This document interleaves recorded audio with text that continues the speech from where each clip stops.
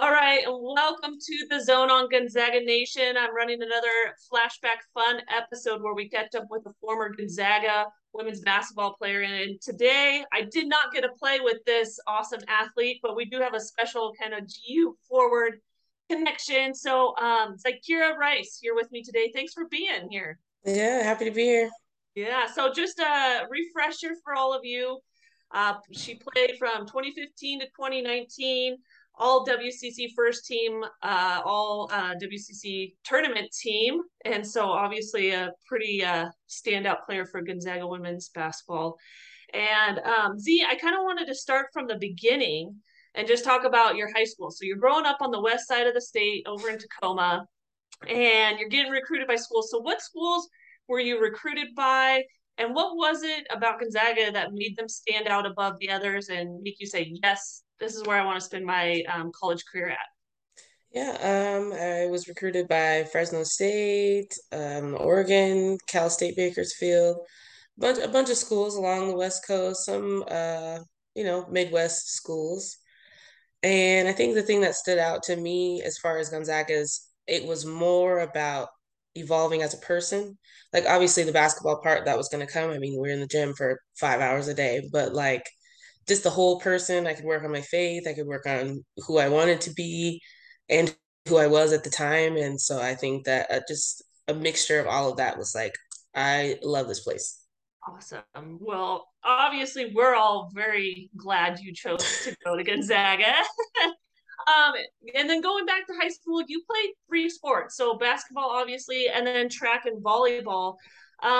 If you had to give any young athletes any words of advice or wisdom about playing multiple sports, what would you tell them? And specifically, kind of touch on the fact of like, what skills did you learn from those other sports that helped you enhance your basketball game? Yeah, I would definitely say keep your options open. You never, I mean, unless that's what you want to do. But I always thought it was good to just jump around, try new things, see what you're good at. It brings a different kind of confidence knowing that you are athletic enough or capable enough to also excel in other sports. I had some really good success in volleyball after I learned not to grab the ball, but hit it with an open hand.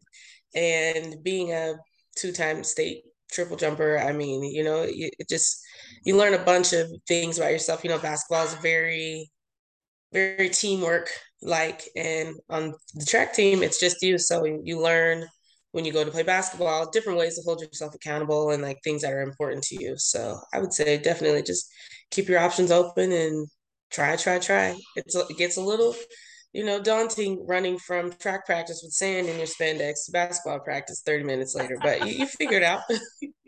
You make it work, right? Right. Awesome.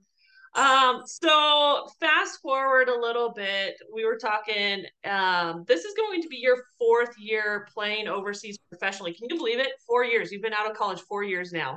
I know. It seems like just yesterday I was in the Mac complaining about having to be at the gym at 8 a.m. So, 8 a.m. those early workouts, right? right.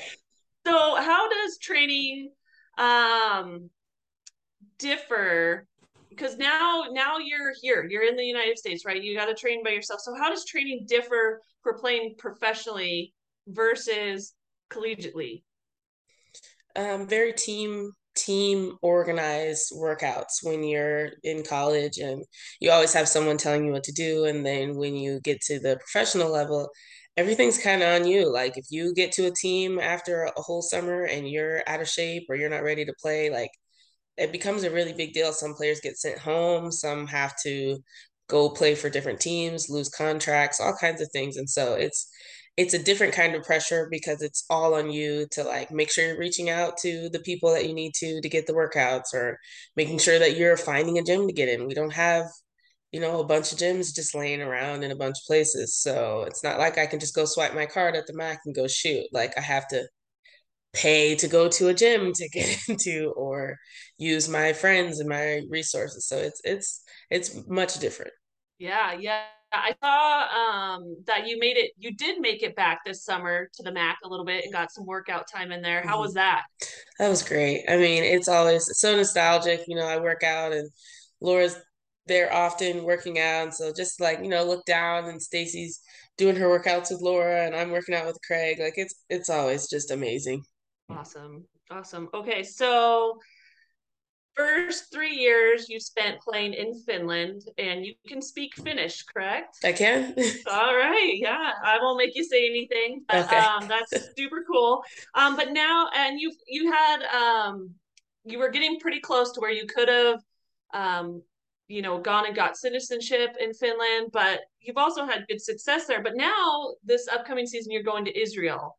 So, what is it about Finland that you're going to miss the most? And what are you most looking forward to in playing in Israel?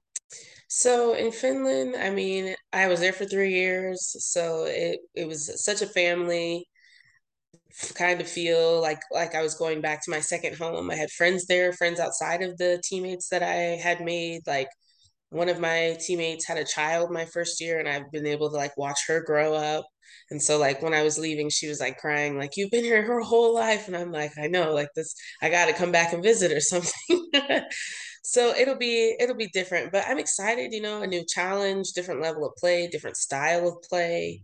It's very American heavy in Israel. So it's very the kind of the things that you always hear about overseas. If you win, you have great Americans. If you bad, your Americans are terrible. And so it'll be interesting to play with that different kind of pressure where it's not on the team, it's on the three people that they recruited to come and play for them. Wow. Wow. Have you met any of your teammates yet? I have not. Oh, okay. And when do you take off? Here soon, right? Soon, yeah, yeah. I leave like second week next week, actually, in September. Yeah. Yeah.